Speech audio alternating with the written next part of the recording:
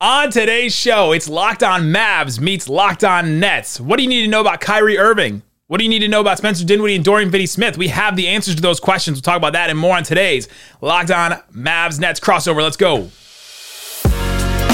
You are Locked On NBA, your daily NBA podcast. Part of the Locked On Podcast Network, your team every day. And welcome. You are locked on to the Dallas Mavericks and the Brooklyn Nets. My name is Nick Angstead, media member and NBA channel manager for the Locked On Podcast Network, your team every day. Thanks for being part of the show and making Locked On Mavs and Locked On Nets your first listen each and every day. We are free and available on all podcast platforms, including YouTube. But the best way you can help us grow this show is to listen every day and to comment anything below. Let's try something new. If you're listening to this from Locked On Mavs channel, go and comment on the Locked On Nets video some questions you have about Kyrie. If you're listening to this from the Locked On Nets channel, come to Locked On Mavs and ask some questions about Dorian Finney-Smith and Spencer Dinwiddie. We'd be happy to answer them. Joining me, co-host of Locked On Nets, longtime cover of the Brooklyn Nets, and frequent flyer miles enjoyer of crazy drama with star players. Haver, what you got for me, Adam Armbrecht? That's right. I dare you, Mavs fans. Try to ask me a question on the timeline. Watch what happens. No, welcome them all, dude.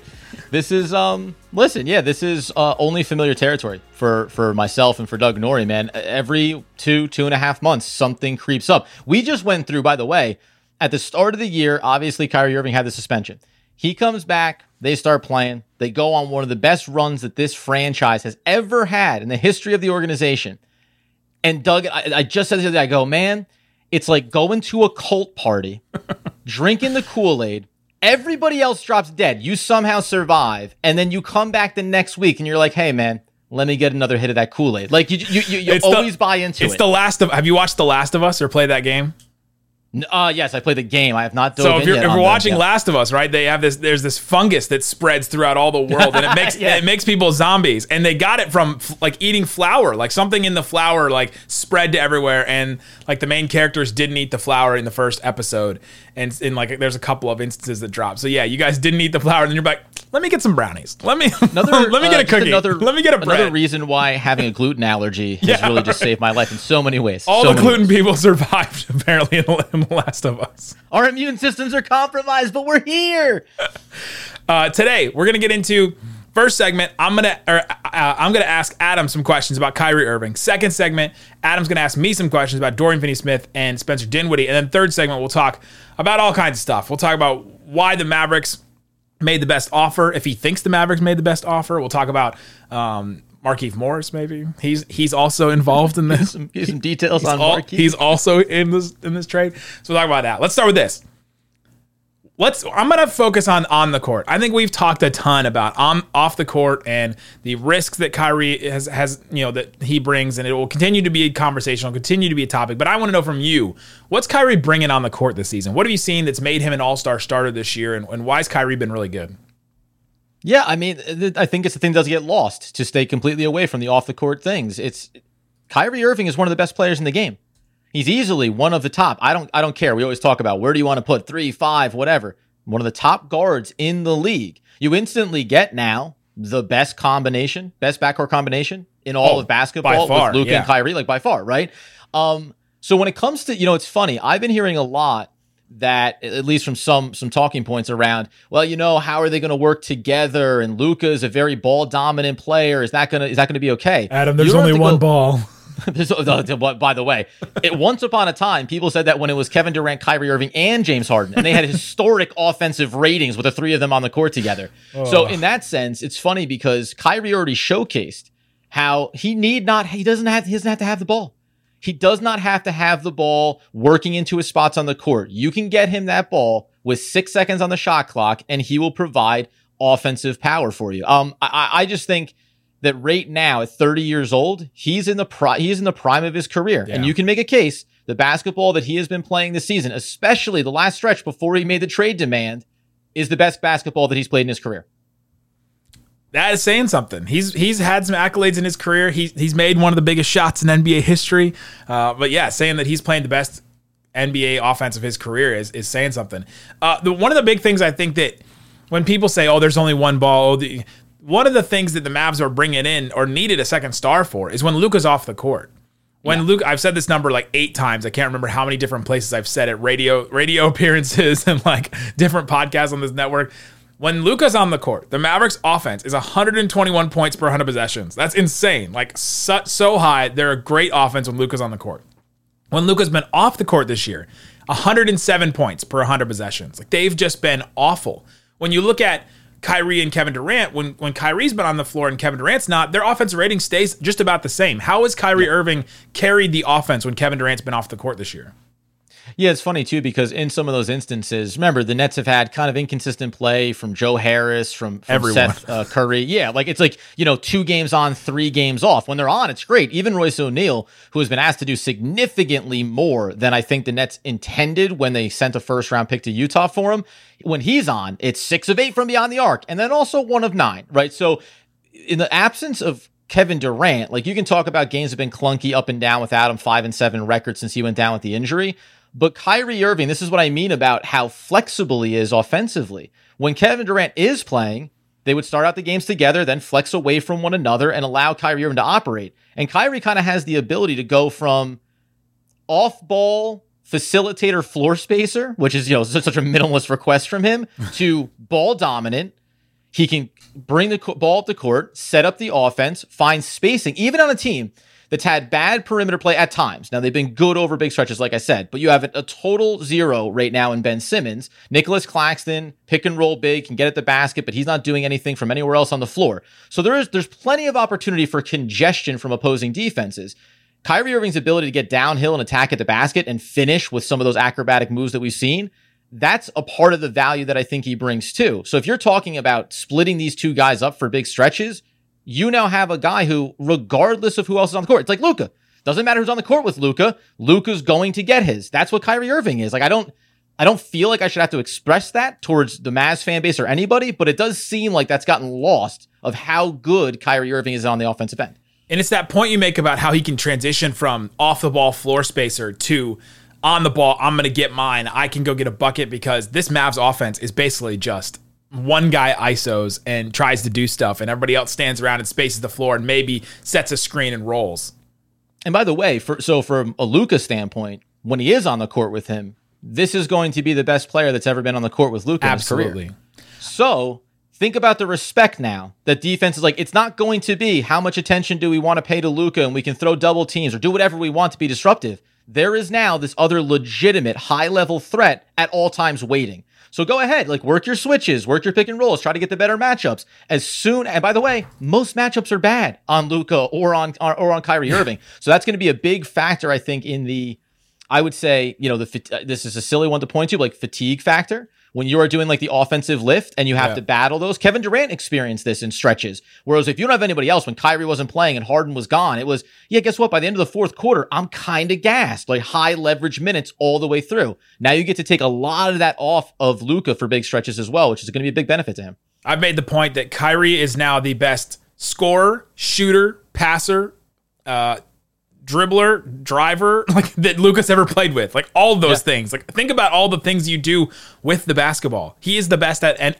any of those things. Like best shooter, best passer, best scorer, like by far, if you think about the guys he's played with.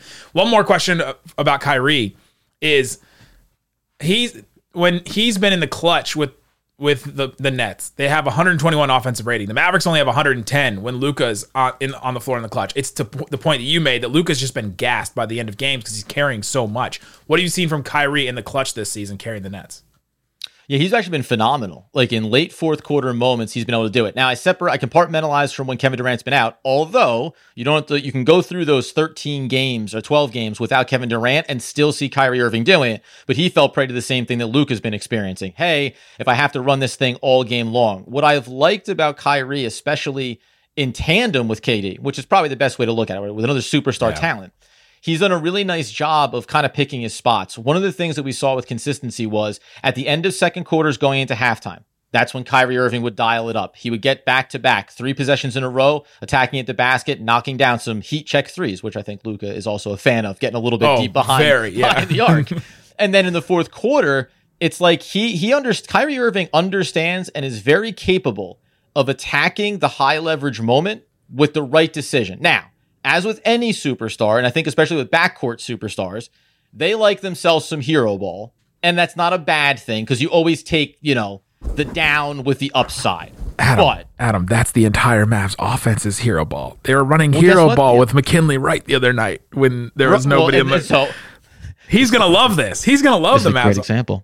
Wouldn't you rather have Kyrie Irving hero ball? So right. That's what you're getting, though. Right. When you need to just go to it, you feel a lot more confident in them. Again, I just think when you talk about late fourth quarter sequences, Kyrie Irving with his step back, he has that jab step to create space for himself on the perimeter. He also has the ability with his on-ball dribbling to pull a defender in and know that he can almost across the board get by anyone going towards the basket. And I think the additional benefit, it's like, I know we'll talk about going the other way with Spencer Dinwiddie, but when you think about all the skill sets that Spencer Dinwiddie was bringing to the Mavericks and why you liked him and why he's a quality player, just go ahead and multiply them by 3 or 4 times, and that's what Kyrie Irving is capable of doing. So it's also getting into the paint in those late closing sequences and then finding perimeter shooters, finding and setting up very easy looks for teammates, which I think is going to help the Mavs too. Oh, absolutely. This team is now the best offense in the NBA, I think, by a good margin. I'm going to have a countdown on my Twitter, at Nick Van Exel. I'm going to have a countdown on my Twitter to see how fast the Mavs go from 7th right now in the NBA in offense to 1st, because I think it won't take very long. Coming up, Adam's going to ask some questions about me. What about Spencer Dinwiddie? What about Dorian Finney-Smith? What do you need to know? We'll talk about that coming up. But before we do, let me tell you about Built Bar. Built Bar is a protein bar, tastes like a candy bar, low calorie, high in protein. And right now, you got a bunch of different options for you. They have the Brownie Batter Puff. Have you had this bar yet? Oh, it's delicious. Isaac, so fluffy. Isaac got it in Sam's Club the other day in Dallas. You can get them in Sam's Club. You can get them in Walmart now. They have Valentine's Day boxes. I don't know what's in this. I'm going to click on this, and I could be surprised here. Ooh, you get 6 Brownie Batter Puffs and 6 double chocolate bars. You get to try the puffs as well as the chocolate. So if you want to try something like that, go check it out on Built.com. You can also go to Sam's Club, go to Walmart, see what's available for you there, and try the promo code LOCKED15. Try the promo code Locked On. See if it still works. I can't make any promises. Go check it out. It's Built.com. Don't whisper that to anybody working. Then I whisper it so they don't hear it at the end. All right, Adam Arbrecht, thanks for making Locked On Mavs and Locked On Nets your first listen today. Go check out the NBA Trade Deadline show. It's coming on NBA Trade Deadline. I'm going to be live with some hosts talking about the moves that have been made on the Locked On NBA YouTube channel starting at 2 Eastern time. That's 1 p.m. Texas time to hear about what's coming up in the NBA season. So subscribe to Locked On NBA on YouTube so you don't miss a deal. What you got for me, Adam?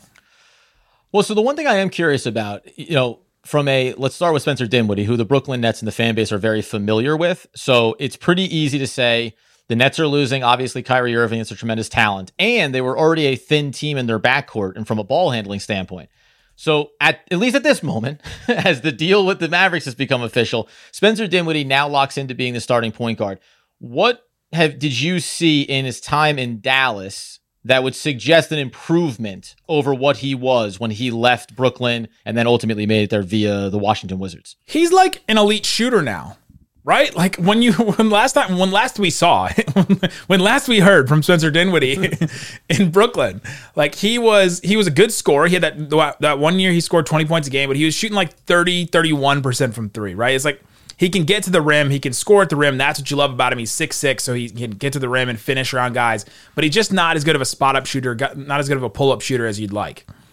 He was incredible for the Mavericks. Like, deep pull-up threes, catch-and-shoot threes, anything that was available to him, he was hitting. I mean, these are like heat-check threes he's hitting at some points. Like, big threes and big moments for games this season and last and into the playoffs. Like, go look at... He daggered the Nets in Brooklyn. Daggered us at a buzzer beater to beat us. It was brutal. He had that, and then he had the game winner against the Celtics that very next game. He had like 2 game winners in a row when he first got traded. And then go look at Game 7 against the Suns. It wasn't Brunson. Everybody talks about Brunson. He was the one that scored the most in that game after Luka. And so he just became this elite shooter, which just took his game. It's so wild. If you just go from 30 to 40% from 3, you just become such a more dangerous scorer. And I know he's only scoring like 17.7 points a game. The one thing that you really wanted from Spencer Dinwiddie with the Mavericks is to be more aggressive. I feel like everybody was asking for that. Jason Kidd at the beginning of the season was saying, we just want Spencer to be Spencer. And I asked him 2 different times, what does that mean? Explain that. What does Spencer mean? Spencer B. Spencer, what does that mean? And like he would say some stuff. He would say guard like things. He just said we want him to attack, to be aggressive, blah, blah. But everybody wanted him to be aggressive. And we saw a couple times when Luka was out, the Mavericks never won. But Spencer Dinwiddie stepped up and he scored 36 points twice in a row. And he can step up and carry an offense a little bit and get some scoring going when the Mavericks just didn't have any other plan and nothing else going. So the other thing is Spencer Dinwiddie got hurt 3 games into the season. So when Kevin Durant was here, you didn't get to see that combination on the court. What do you expect the difference will be Spencer Dinwiddie playing alongside Kevin Durant as opposed to playing alongside Luka? I'm curious to see how Dinwiddie works off of a guy that's better off the catch. Luka is, for all that Luka is amazing and great and does all the great things and help me buy this house. Oh, nice. Knock him. Knock your superstar. All the things. Do it. This is a Mavs fan thing that they will readily offer up. He cannot hit a catch and shoot 3 to save his life. He started to take step backs when he gets a catch and shoot 3. He'll just do this step. He honestly has. He'll take a step back instead of just the straight catch and shoot 3. And so catch, step, and shoot. That's a classic. It's a classic basketball play. To see Spencer Dinwiddie, he's had some success. He's averaging like 5 assists a game. He's had some success with kicking out to some shooters. The Mavs create a bunch of open threes, and so I think he learned a lot from watching Luka and being around how Luka can create these open threes for a bunch of guys. I'm curious how he works off Kevin Durant in that way with when he has the ball, and Durant is obviously like the best spot-up shooter in the world. And so how he works off of that.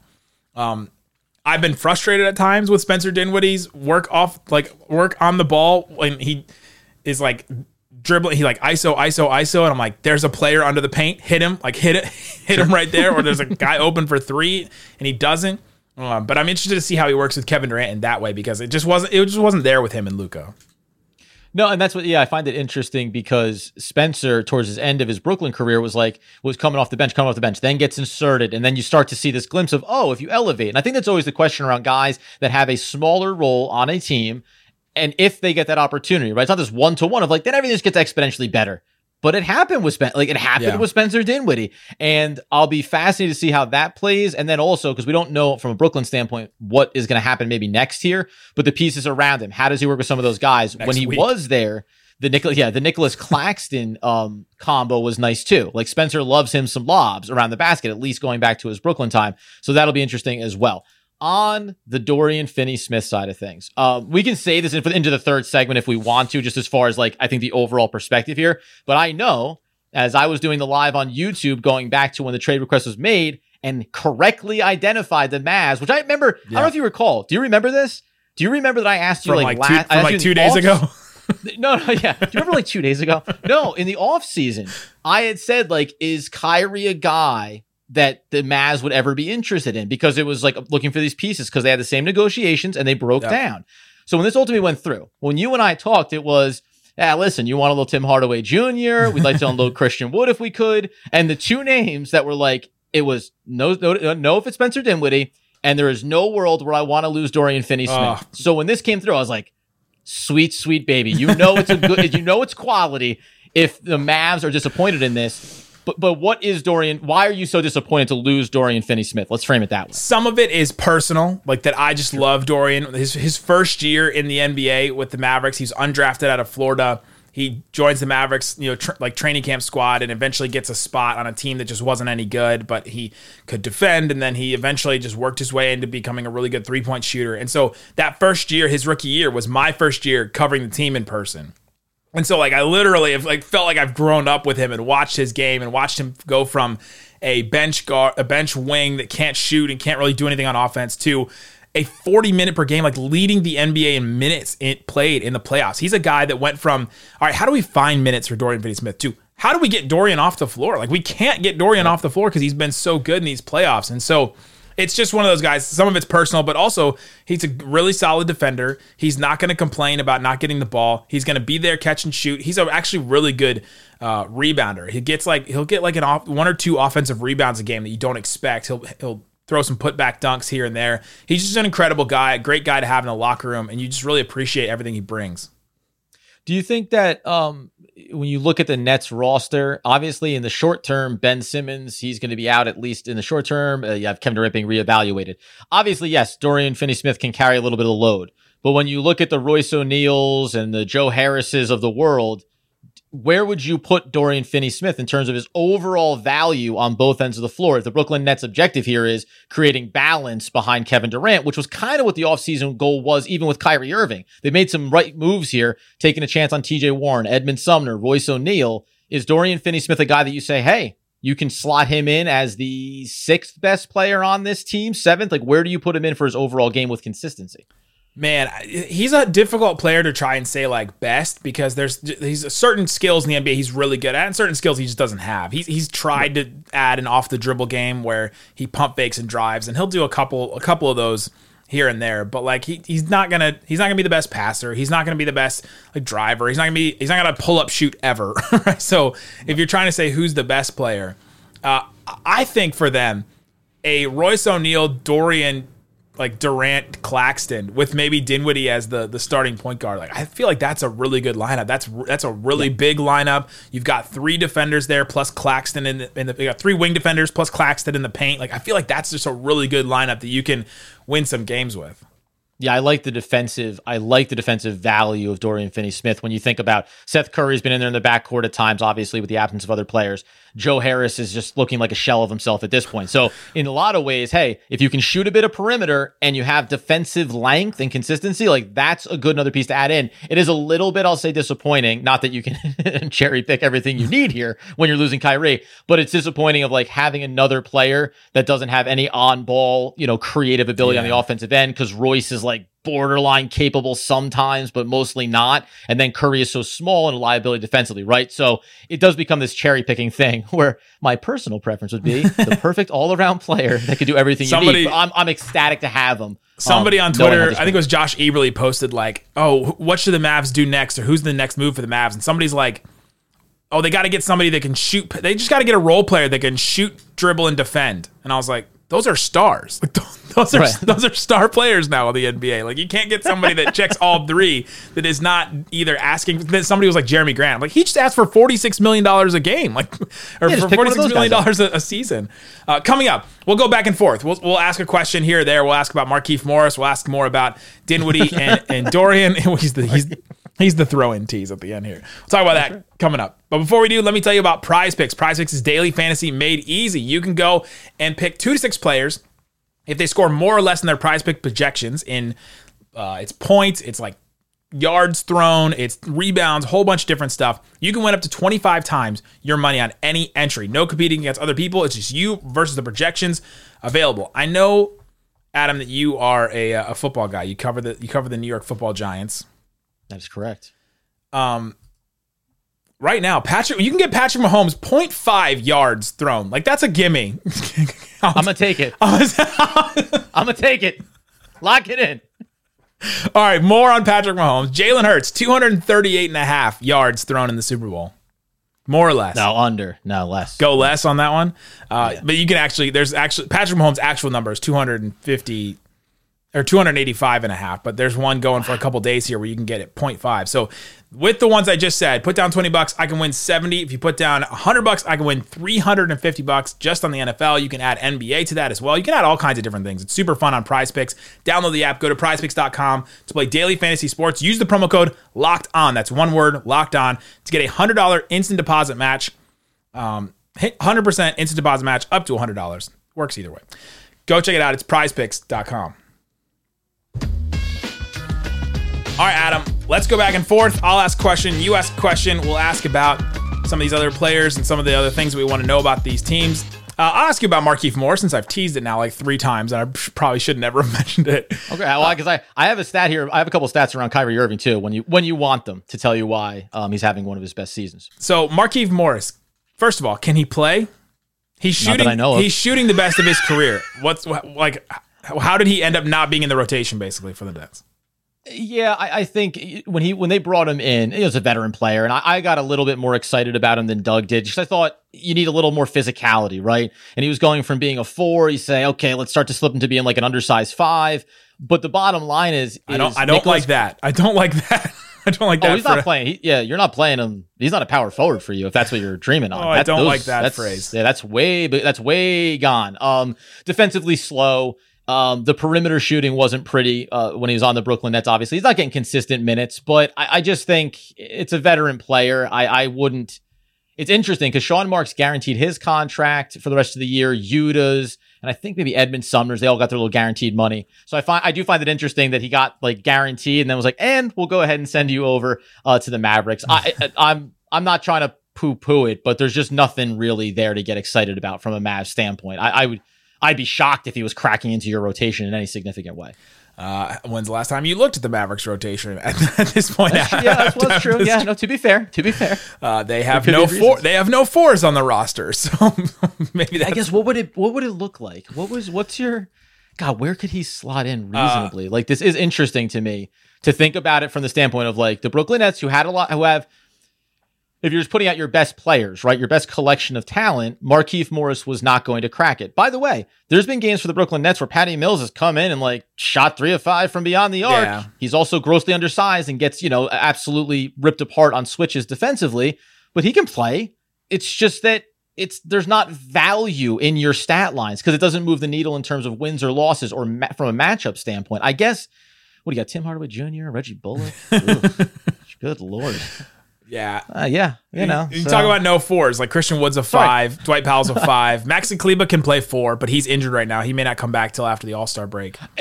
I'll put it this way. Maybe you're getting a benefit of having some injury issues around the roster, and Markieff is a nice little inning eaters for you in the short term. And that's not a bad thing. Like, you do need those bodies here. Nothing to blow your skirt up. It's him. Are we still allowed to use that phrase?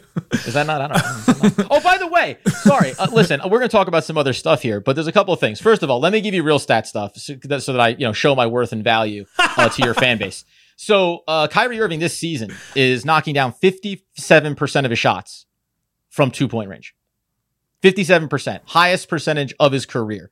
He's also averaging 27 points per game. That's good right now. He's 0.3 behind his best career seasons, which were last year and then 3 years ago in his first season with the Brooklyn Nets. So, like, again, by the numbers, he's doing it at the highest level he has ever done. And even if you go back to that championship year, like, that's still a year, and it's not knocking it, but he's averaging 20 points, 24 points a game. Like, he was still coming on at that stage of his career. This is the prime of Kyrie. Whatever he's going to be for you, this is going to be the best version of it. I do have my one of the questions I was curious about is, what is the intention by the Mavericks? So you give up a first round pick, you give a couple of key players up. They have to go make another move. If they don't, this can't be the only answer to what you're doing with how thin your depth is. Is the intention to go ahead and give him the 2-year max $80 million? Because that seems to be like the way the wind is blowing on this. But like, is Cuban committed to Kyrie Irving being here beyond this season and this rental? Well, with Mark Cuban, with Kyrie Irving, Cubes, anything can happen. I think what I think they're doing is they have already said they're not going to talk about a contract extension until the end of the season. They're going to see how this goes. So, which is insane because he wouldn't wait with the Nets to talk about it. How could that go wrong? I don't know. Many different ways. So, but they haven't said the end of the season. Actually, the report was not necessarily the end of the season. We're gonna wait on that to see how things go. That was the report. So that could be 2 weeks. It could be a month. It could be whatever. They can't extend him now. They also, if Kyrie Irving leaves and they let go of Christian Wood, they don't do anything with him. They get rid of, they let Dwight Powell go for his money. They somehow get off of Tim Hardaway or Davis Bertans, either one of those. Right. Then they have max money in free agency. So it could be like a hedge. Like, all right, we'll try this Kyrie experiment. If it doesn't work, we'll just cut ties with everybody, start over, try to get a new star to come with Luka and do that. So like, that's one of that's like their plan B. Their plan A is it works out. Kyrie stays. They re-sign him for like a 3-year deal, is what I've heard that people have talked about. And then, and it works. and then it works. So then at the draft they'll have 2 more first round picks available that they can trade for other stuff. And I think Luka plus Kyrie plus a good defense can win you a title. I think they're like one good defensive center away from winning a title, in my opinion. How panicked were the Mavs around Luka and like where this was trending? Because Yeah. There was the report a couple of weeks ago that Tim McMahon had on ESPN that said that Luka Doncic is putting pressure on the front office. And the question that I asked when that came out was, how much pressure? When will we know how much pressure he's putting on them? And guess what? And I said the very next move they make will tell us how much pressure they're actually under. Here we are. They took on Kyrie Irving. Like literally the most polarizing player in the NBA they took on. They traded a first for him, and they sent Dorian, a great culture guy that was a guaranteed starter, and Dinwiddie, who had been playing really, really well for you. So I think there was real pressure on him. And yeah, I don't know what the pressure is coming from as far as like, I don't think Luka's threatening to leave. Like, I don't think it's that kind of pressure, but I think it's more so Luka's just playing so well that of course you got to make moves. Like, you got to try stuff. You got to be risky. They risked with the Porzingis trade. Now they're risking with this.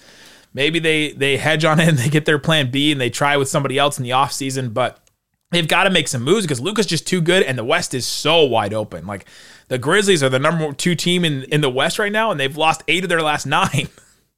But that feels like the pressure too. Like, beyond Luka, it's like the pressure is that you can go and do something this year. You can do this. Like, the West is open enough. Like, and that's probably as much of an onus as anything. Like, if it looked differently, if the Clippers came out looking as strong as they should have, if LeBron and AD and all this stuff, then you go, listen, we're kind of in the middle of the pack here. Is it really worth it in the short term? But it seems like the West is just open enough to go do it, which maybe that's a part of why the Nets felt like, again, they were done on both sides with the relationship. But the idea of like, hey, like the East is going to be a gauntlet no matter what. So there's no guarantee even with Kyrie. You're better with him, but there's no guarantee. Any other questions you want to pick my brain about? I do kind of want to know, what was the feeling with Brooklyn Nets fans when you first acquired Kyrie compared to now when you're shipping out Kyrie? Because it does seem like this happens with him where you're like, oh, we're really excited. We're talking ourselves into it. And then we're like so ready to ship him out. And like, I expect that for the Mavericks at some point too. But what was the feeling and how is it different? Yeah, I think so. Like, if you were a fan of Kyrie, like just of his game, then it didn't matter. Like, you know, what happened when he wanted to leave Cleveland? What happened in Boston? Doesn't matter. It only matters now that you're on my team. And he's like a local guy. He's from the area. So you get a segment that's just going to stand for him, and it's great. And I think the same thing is true when he got traded. If you're on his side of things, then you look at it as all the mistakes the organization has made, which, by the way, they have. And then the other cut is this guy's been unreliable, inconsistent, et cetera, et cetera. At the time of the signing for Kyrie, because we knew that it meant the KD was imminent, I remember saying like, wow, I'd prefer if I could just get KD. Like, if we're just putting out what we'd like. But I understood one thing begets the other. And for me personally, when they made the trade, Doug posed the question. He said, like, what was your initial instant reaction? I said relief. And it's not even about anything to do with Kyrie from a personal standpoint, but it was just, we've done 3.5 years of this. At some point, you just want to be focused on something different. The team is not as good as they were prior to trading Kyrie, and that's okay. So, like, and I think it can be good for Dallas. Like, dude, some of his best games, some all-time performances, we got to watch Kyrie in a Brooklyn Nets uniform. So you're going to have all those moments. It's just that there should always be something. It might be an ulcer. It might just be like a fear in the pit of your stomach, but something's going to grow inside the Mavericks fan base if things don't quite go well. I think the good news is, like, you don't have to worry about the rest of the season, right? Like, you get to take this ride all the way through the playoffs, however far it goes, without any concern of something coming up, I think. And that may be a little bit naive of me. That's the thing about Kyrie is you just never know. It's a roller coaster. You don't know where it's going to go next. And you can follow it all on Locked On Mavs. You can go and check out us if you want to go listen to Locked On Nets, 5-day-a-week daily podcast talking about these teams. Guys, we appreciate you hanging out with us on Locked On Mavs, Locked On Nets. Peace out. Boom.